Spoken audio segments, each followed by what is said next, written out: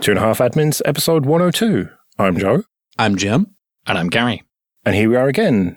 And thank you for joining us, Gary, while Alan is out. No worries. People may know you from the Linux After Dark podcast. Welcome the lad from Lad, everybody. Thanks for having me. I saw an article recently on Phoronix about RepBleed, one of the speculative execution bugs, and how 32-bit x86 Linux is probably not going to get patched, which to me signals the kind of final nail in 32-bit Linux's coffin. Well, yeah. I mean, it's not getting patched in MS-DOS either. I think folks that are still, hanging on to 32-bit Linux just by bloody fingernails, they need to let go. It's been a while since mainstream processors were being manufactured 32-bit. I know there are still some folks who are just grimly determined to run 32-bit kernels, even on 64-bit processors, with the idea that, I have less memory overhead that way, which is true if you're determined to try to run, really, really itty-bitty instances, like 256 megs of RAM or whatever.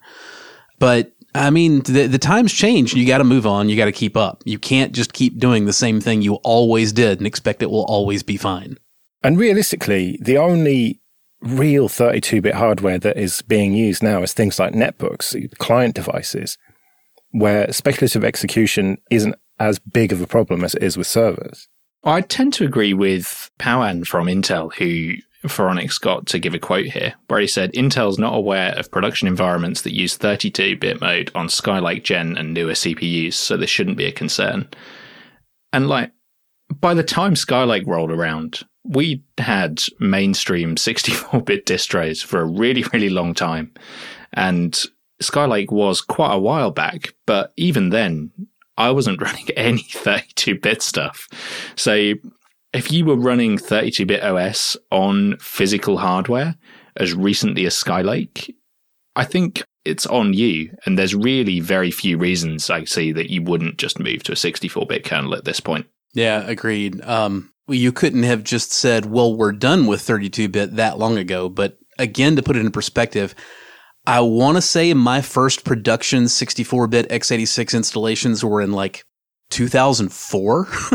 I mean, Skylake was launched in 2015. So at this point, you've had 7 years to move off of a 32-bit OS. Mm-hmm. So I can't imagine there are that many sysadmins around who would have done a 32-bit Linux install in the last 7 years.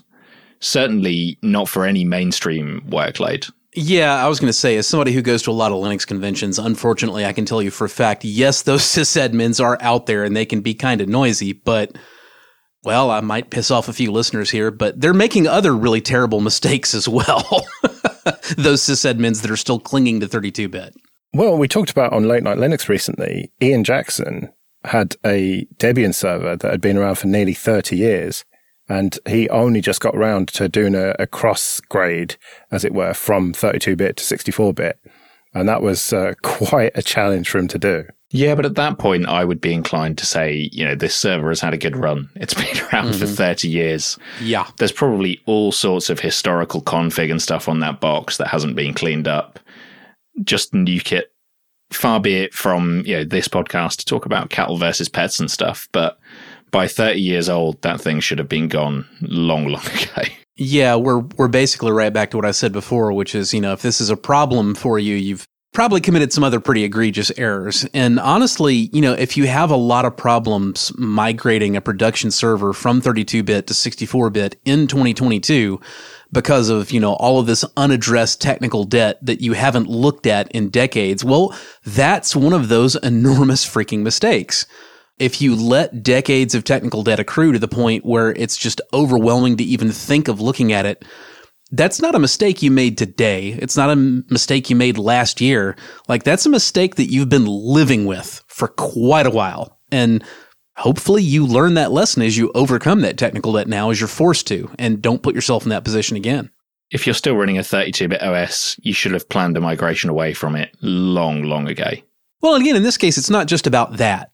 If you have trouble moving from a 32-bit OS to a 64-bit OS with a production workload, as trivial as that tends to be, I'm going to have to come down on the side that, again, there's a lot of technical debt you did not address, and there's probably a lot of things about that workload that you aren't really familiar with anymore, and you're like just dreading looking at, and that is not a way to run your prod. If you're not ready to migrate prod to, whatever the next new thing is, within a few years of that being the next new thing, you have made an error. And the longer you fail to address that error, the worse it's going to get. You can't just say, I built this server and now the problem is solved and I never have to think about that again. That's not the way it works. If you built it, you got to maintain it. And if you don't bother, it's going to get harder. Yeah, and I've worked in places where we've had a real long tail of technical debt. Like I worked in a place where we were running Elasticsearch 1.5 on Windows. And for whatever reason, we had applications that were tied into some specific feature of Elasticsearch 1.5 that we could not get away from.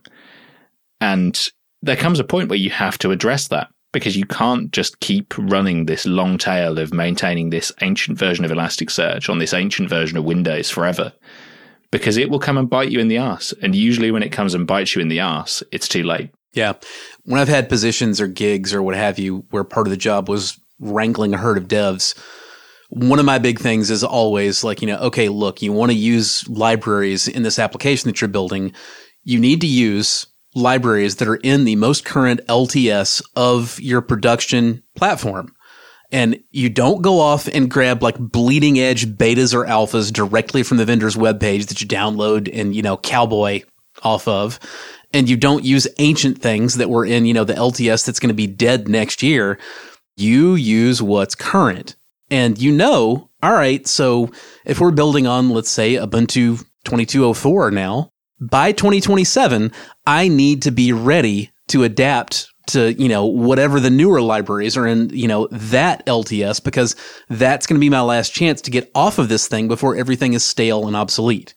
And you shouldn't really be waiting until 2027 either, or even 2026.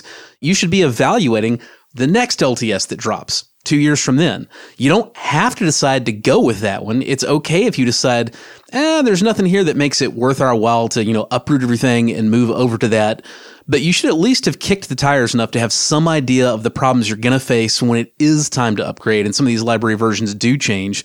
And it's time to start looking at some of those particular problems now, so that it's not just jumping off the deep end from nothing when you're forced to change with only a couple of months left to go. It's not a position you want to put yourself in. No, what you want to do is just use something like NPM and stay totally up to date all the time. Oh, boy. NPM aside, I think the mistake I see the most is that a developer pulls in some dependency to a project and they don't keep a track of the release notes of that dependency. Quite often, they don't even document that dependency is even there. So when it comes to 5-7 years time, when we're looking to move to the next Ubuntu LTS or the next version of RHEL or whatever it might be, you suddenly discover, someone's using this dependency and it's had this feature that we're depending on that was deprecated 3 releases ago, but no one knew we were using it. So I think this is where having a good software lifecycle policy, having good documentation, and actually keeping a track of the release notes and the feature deprecations and additions of the stuff you're using really comes in. And so many shops just do not do that properly. I think the easiest way to do that, like if you're in an environment where it's difficult for whatever reason to keep track of that in like a formal way and, directly with each individual library as its own project, like I said, 2 years goes by, it's a new LTS, evaluate that, find out if your project builds, find out what problems you have, and start thinking about how to address them, because whatever those issues are, they're probably not going to go away with the one after that when you no longer have a choice. I guess you still have a choice at that point, but your choice, the second LTS down the pike becomes not just, do I want to do this LTS the next one? It becomes a case of, do I want to run supported code that gets security patches or not? And the answer to that should never be no. If the answer to that is no, you've done something horribly, horribly wrong. Well, or pay the likes of Canonical for extended support. Again, you've done something pretty badly wrong if you're doing that. I'm just going to go ahead and say it. Even if you're an enormous enterprise and it's not that much money out of the budget, The fact that you're throwing money at Canonical to continue patching this old crap just tells me you haven't been keeping up with your technical debt. And it's going to continue getting more and more expensive. It's going to get less and less likely that you'll be able to address it with, weird out-of-band solutions like just throwing money at Microsoft or Canonical or whoever the vendor is to keep supporting something that's been deprecated. It's not that hard to keep up to date if you actually make that a priority. If you say, look, part of my job, part of, what it is I do, part of being a developer is doing things right. And doing things right means keeping up to date with what's going on. It's not that bad. When it's a problem is when you say, well, all I need to do as a developer is I just need to pound at this thing, whether I really understand it or not, until if I hold my mouth just right, everything works, and then forget about it and move on to the next thing. If that's what you're doing, if that's what your dev cycle looks like, and I mean, I've been there. I've developed code like that. Most people learn that lesson when they learn it the hard way. There aren't that many people that start out from just day one as like a larval form dev or sysadmin and do everything right, from the get-go. You take shortcuts, you get burned. Hopefully you learn from it. Okay, this episode is sponsored by Kolide. The challenge with endpoint security has always been that it's difficult to scale. And when remote work took over, the challenge got exponentially harder. You need visibility into your fleet of devices in order to meet security goals and reduce service desk tickets. But how do you get that visibility when different parts of your company run on Mac, Windows, and Linux? You get Kolide. Kolide is an endpoint security solution that gives IT teams a single dashboard for all devices regardless of their operating system. Kolide gives you real-time access to your fleet's data and can do things that traditional MDMs can't. And instead of installing intrusive agents or locking down devices, Kolide takes a user-focused approach that communicates security recommendations to your employees directly on Slack. You can answer every question you have about your fleet without intruding on your workforce. Visit kolide.com/25A to find out how. If you follow that link, they'll hook you up with a goodie bag just for activating a free trial. That's kolide.com/25A. Confluence had quite an embarrassing incident with a hard-coded password recently. Who does that in 2022? Let me just hard code a password directly into my app that millions of people will use. Like, that was an incredibly stupid mistake to make in, 2010? It's a stupid thing to do, but somehow doesn't surprise me from Atlassian. Having administered some of their products before, it is a royal pain in the ass to do anything with those products from an admin point of view. So it doesn't surprise me that they're taking shortcuts like this, to be honest. I think the worst of it for me, beyond just the simple fact of hard coding a password into an app, is the type of app it is. When you go to the Confluence website, the page says, move work forward from anywhere. Confluence Mobile gives you instant access to your team, projects, and customers. Yeah, that's exactly the kind of thing I want to have a hard-coded backdoor in every single copy of that application. Are you freaking kidding me? Yeah, Confluence is really heavily used by like a lot of DevOps teams and IT shops for documentation and stuff. So you can only imagine what the kind of data that people are putting in there. Like, having my wiki backdoored with a hard-coded password is really not something that I'd want. Well, Gary, the good news is we don't have to guess what kind of data people had in that app. We can just use the hard-coded password and find out. Yeah, this is true. Disabled system user is probably not a particularly hard username to guess, even if you didn't know this, is it? It does concern me slightly that they've disclosed this in Confluence, which is obviously their wiki software, but they do make a lot of other software that's going to have some really, really sensitive stuff in. Like, they've got Bamboo, which is their CI/CD product, so people are going to have all sorts of secrets coded into that. They've got Bitbucket, which obviously, people are running with source code in and all sorts of proprietary information that, if that stuff gets leaked out, is a serious, serious problem for your business. So it's really concerning to me that a company that you're trusting with that level of data has made a snafu like this. I think this is the part where I fall back on my default position as the filthy open source hippie GPL lover and say, well, you use a proprietary code base. You don't know what they did in there. To be fair to Atlassian, I mean, it's a large company. I'm sure there are a lot of teams with a fair amount of separation, and we don't know that other teams have made that same kind of romper room mistake. The problem is that we don't know that they didn't either.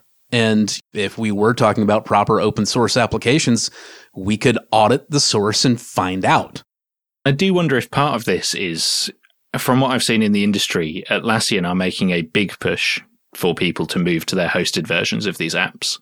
And I wonder if part of this is just that the on-prem self-hosted versions of it just don't have the same eyes on them in terms of QA, because you would like to think that this would have gotten caught somewhere in the QA process or in a code review or something like that.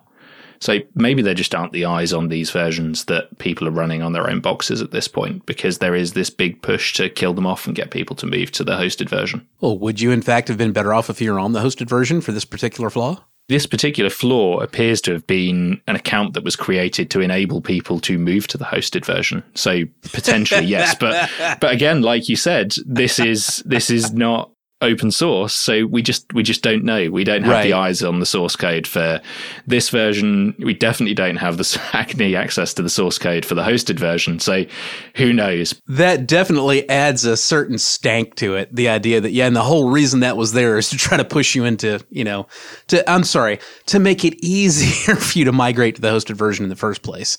It's not a good look. Let's do some free consulting then. But first, just a quick thank you to everyone who supports us with PayPal and Patreon. We really do appreciate that. You can learn more at 2.5admins.com/support. And remember, for $5 or more per month on Patreon, you can get an advert-free RSS feed. And if you want to send in your free consulting questions or your feedback or anything really, you can email show@2.5admins.com. Another perk of being a patron is you get to skip the queue, which is what Ryan has done. He says, I have a couple of ZFS snapshot-related questions. I have a production system taking snapshots every hour kept for a week, and a separate backup server that multiple systems send snapshots to. Should longer-term snapshots like weekly kept for a month and monthly kept for a year be performed on the backup server to conserve space on the production systems? Or is it better to keep a full history on the production system? The backup server has a lot more storage, and there are very frequent changes on most of the production systems, some running VMs, some as file shares, etc. Off-site backups would just need to be sent from the on-site backup server, which would contain all of the snapshots in either case. So that's the first question. Okay, we can answer that one pretty quickly. You don't have the option of performing the snapshots on the backup server, because if you try to take a snapshot locally on the backup server, it will get wiped out the next time you replicate in from the source. Now, what you absolutely can do if you want to keep a greater archive depth on the backup server than the production server is you don't destroy the snapshots as quickly on backup as you do on production. So the production still needs to take the same monthlies and weeklies and hourlies, but they only need to stay on the source for long enough to get replicated off. As long as, you've still got a recent common snapshot between the two so you don't break your replication chain, that's the way to solve that. So for example, on your production, you might say, I'm taking weeklies and I'm keeping them for a month. But on the backup side, when those weeklies replicate in, you don't destroy them on the backup until it's been, 3 months or 6 months or however long you want to keep those things around. That's the way you manage that. I think the only thing I would add to that is it depends on what your recovery time objective is. If you need to recover from one of those snapshots very quickly, you might want to keep it on the production system. But even then, if your recovery time objective is that short, then that's a problem in itself. Well, generally, if your RTO is that short, you're going to be more concerned with more recent backups, because realistically, if you've got to dive back into something like 6 months old to find something, you have moved beyond talk about an instant RTO and a rollback and everything's just great again. Like if you're going back to a snapshot from a month, 2 months, 3 months ago, odds are very good you're not rolling back to that at all. What you're doing is you're cherry picking data out of it. Yeah. If you've got the room, it is absolutely great to keep a deeper archive depth on production so that you don't have to muck around, with your backup server. But it's not uncommon at all to have the situation you're talking about where you've got, bigger, slower storage on backup and you can maintain a lot more of those snapshots. So again, you might only keep 1 monthly on production, but you can keep 12 on the backup. And that's fine. It's a great way to do it. Just again, don't fall into that trap of thinking, I take snapshots on the backup. You don't do that. You can't do that. And if you try, you're going to get wiped out on the next replication. Okay, my second question is more in regards to systems that manage their own backups. like XCP-ng with VM snapshots and Postgres with PG backrest. Since they have their own snapshot mechanisms, not ZFS, that have all the data sitting next to each other within the same ZFS snapshot, does it make sense to take weekly or monthly snapshots there, since the most recent ZFS snapshot includes backup data from prior weeks or months already? It absolutely does make sense. It's a belt and suspenders kind of thing. Inherently, I find that ZFS snapshots tend to be considerably more reliable than software backups like database dumps. There are advantages that database dumps have over a simple file system block level snapshot, but there are quite a few more ways that they can go wrong. So it can be very helpful to have both snapshots and those software dumps. It's not an either or kind of a thing. The one thing that I would mention is you don't necessarily need to keep a ton of those, software level dumps around if they're inside the snapshotted dataset or ZVol, because, you can go ahead and destroy them as soon as you've snapshotted it. You don't need those hanging around in production necessarily, because now you can go back and you can cherry pick them out of the older snapshot should you need them. Yeah, and it's not so much of a problem on copy on write like ZFS, but I have definitely seen situations on other file systems where a VM snapshot has been taken mid-transaction on a DB server, and that's absolutely when I've needed to go back to those kind of transaction level backups that the database has done. On ZFS, it's not been so much of an issue for me, but certainly on things like VMware and Hyper-V, I've seen it where the Hyper-V VM hasn't has VSS enabled. A snapshot's been taken of a database server, it's been halfway through a transaction, and then the whole thing is hosed. And what we've done in that case is use the snapshot to restore the system state, then used our most recent transaction backup to restore back to where we were with the DB. Although it is worth mentioning that if interrupting something mid-transaction is a problem, there's a bug somewhere. Oh, yeah. Either that transaction is not actually properly encapsulated in a transaction, it's just individual queries being run, or you have like a significant bug in whatever is creating those snapshots that you wouldn't encounter with ZFS because you kind of can't. They're atomic and that's all there is to it.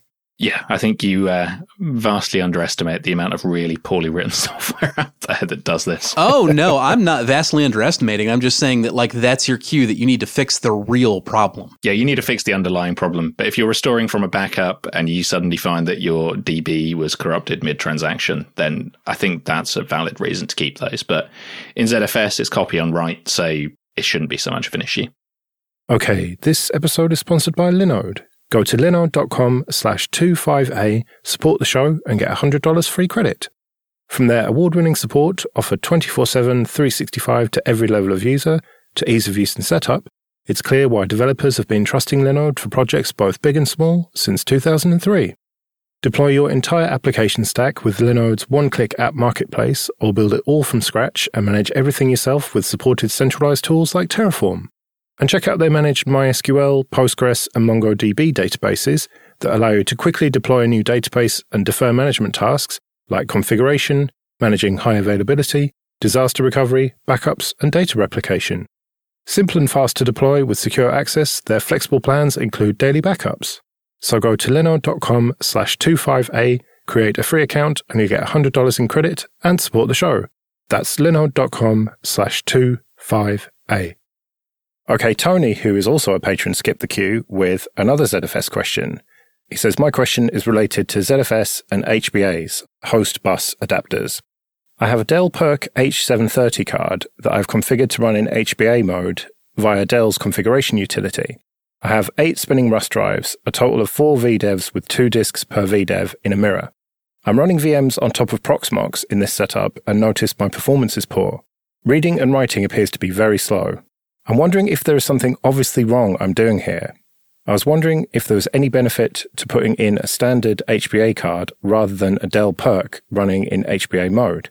For what it's worth, my workload is VMs, databases, and some Active Directory servers. So I know Jim has done a ton of digging into the ZFS config on Proxmox, but one of the things that I wanted to mention with previous experience working with the Dell PERC cards is some of those have the same model number, and there are versions of them that are absolutely terrible, and there are versions of them that are somewhat reasonable. So depending on what model of Dell PERC 730 you've got, and if it's the one that's on the board or if it's one that goes in a PCI slot, you may have a really balked card. Like some of those have as little as like a megabyte of cache on them with no battery backup, so they can't do write through and stuff.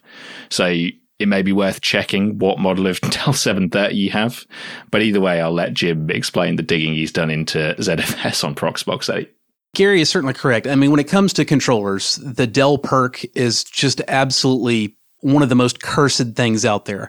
With that said, typically if you've got one of the PERCs that can be flashed to IT mode, meaning it just runs as an HBA and not as a RAID controller, usually they're fine. I mean, they're not going to be the greatest, but I seriously doubt that's the root of your performance problem. Your topology is great. Now, obviously, Rust drives aren't really ideal for, running VMs directly in prod. But within that limitation, having 4 2-drive mirror VDEVs that's the perfect topology, and that should be sufficient for decent performance, particularly given that, we're talking about, 10K SAS drives. I mean, as Rust goes, this is all fine. I doubt that a PERC flashed into IT mode is your real problem. Proxmox's default configs, on the other hand, are about the worst they possibly could be for running VMs on Rust in particular. I've had friends reaching out talking about issues they've seen with Proxmox that I do not see, with my own servers running vanilla Ubuntu in ZFS for many, many years, but I'd never actually spun one up for myself to figure it out. I would have friends run some FIO commands on their Proxmox and then install Ubuntu on the same hardware and what I thought were the same configs and run the commands and see drastically better performance. I'm like, well, there it is, problem solved. Today, I finally actually spun up Proxmox VE for myself and dug into it directly. And the major issue is that Proxmox uses zvols, not datasets. When you set up a new VM storage on Proxmox using a ZFS backend, what it's going to create for you is a zvol, and furthermore, a zvol with vol block size equals 8K. So you've got teeny tiny blocks, random access, running on Rust disks. That is not a recipe for success. Particularly, I guess, if you're running AD, you don't say what database engine you're running here, but if it's MS SQL, it's not going to run great on that. The only realistic workload I can think of that Proxmox's default configs is kind of well suited for is very specifically Postgres. Like nothing but Postgres. We're talking about a dedicated Postgres running on a server doing nothing else because Postgres defaults to an 8K page size, which aligns nicely with the 8K vol block size and on down the road. The problem is that's like it. And the throughput isn't even good on an 8K zvol compared to an 8K dataset. It's terrible. Literally the only metric that is better on an 8K zvol than on an 8K dataset is 4K single process write latency, not read latency, not throughput, not multiple process 4K IO, single process only. So unless you have that incredibly specialized workload, your configs are bad and your VMs feel bad because of them. You can force Proxmox to use raw files on datasets. Unfortunately, that involves dropping down to the command line and creating those datasets yourself and setting record size and everything else the way they ought to be, and then running a command to force Proxmox to scan and find the dataset you created, at which point then you can start telling it you want it to create raw files on that dataset. But you're going to want 64K block size for the majority of workloads. Just as a general purpose block size, it's usually what you want for VMs. It's not the best at small block. It's not terrible at large stuff. Like on a dedicated file server serving, mostly larger files, like JPEGs from a camera or whatever, much less really big files, you're going to want record size equals 1 megs. It makes an enormous difference in throughput and performance. 64K is a pretty good, down the middle. It's not terrible at small block. It's not terrible at large block. And for the vast majority of that stuff, it's going to perform a lot better, especially on Rust. Well, we can link to your Twitter thread about this, Jim, that's got all charts and everything and a full explanation of it. So check the show notes for that. But we better get out of here then. Remember, show@2.5admins.com if you want to send in your questions or feedback. You can find me on Twitter @Joe Ressington. I'm @JRSSNet. And I'm @ThisGeekTweets. We'll see you next week.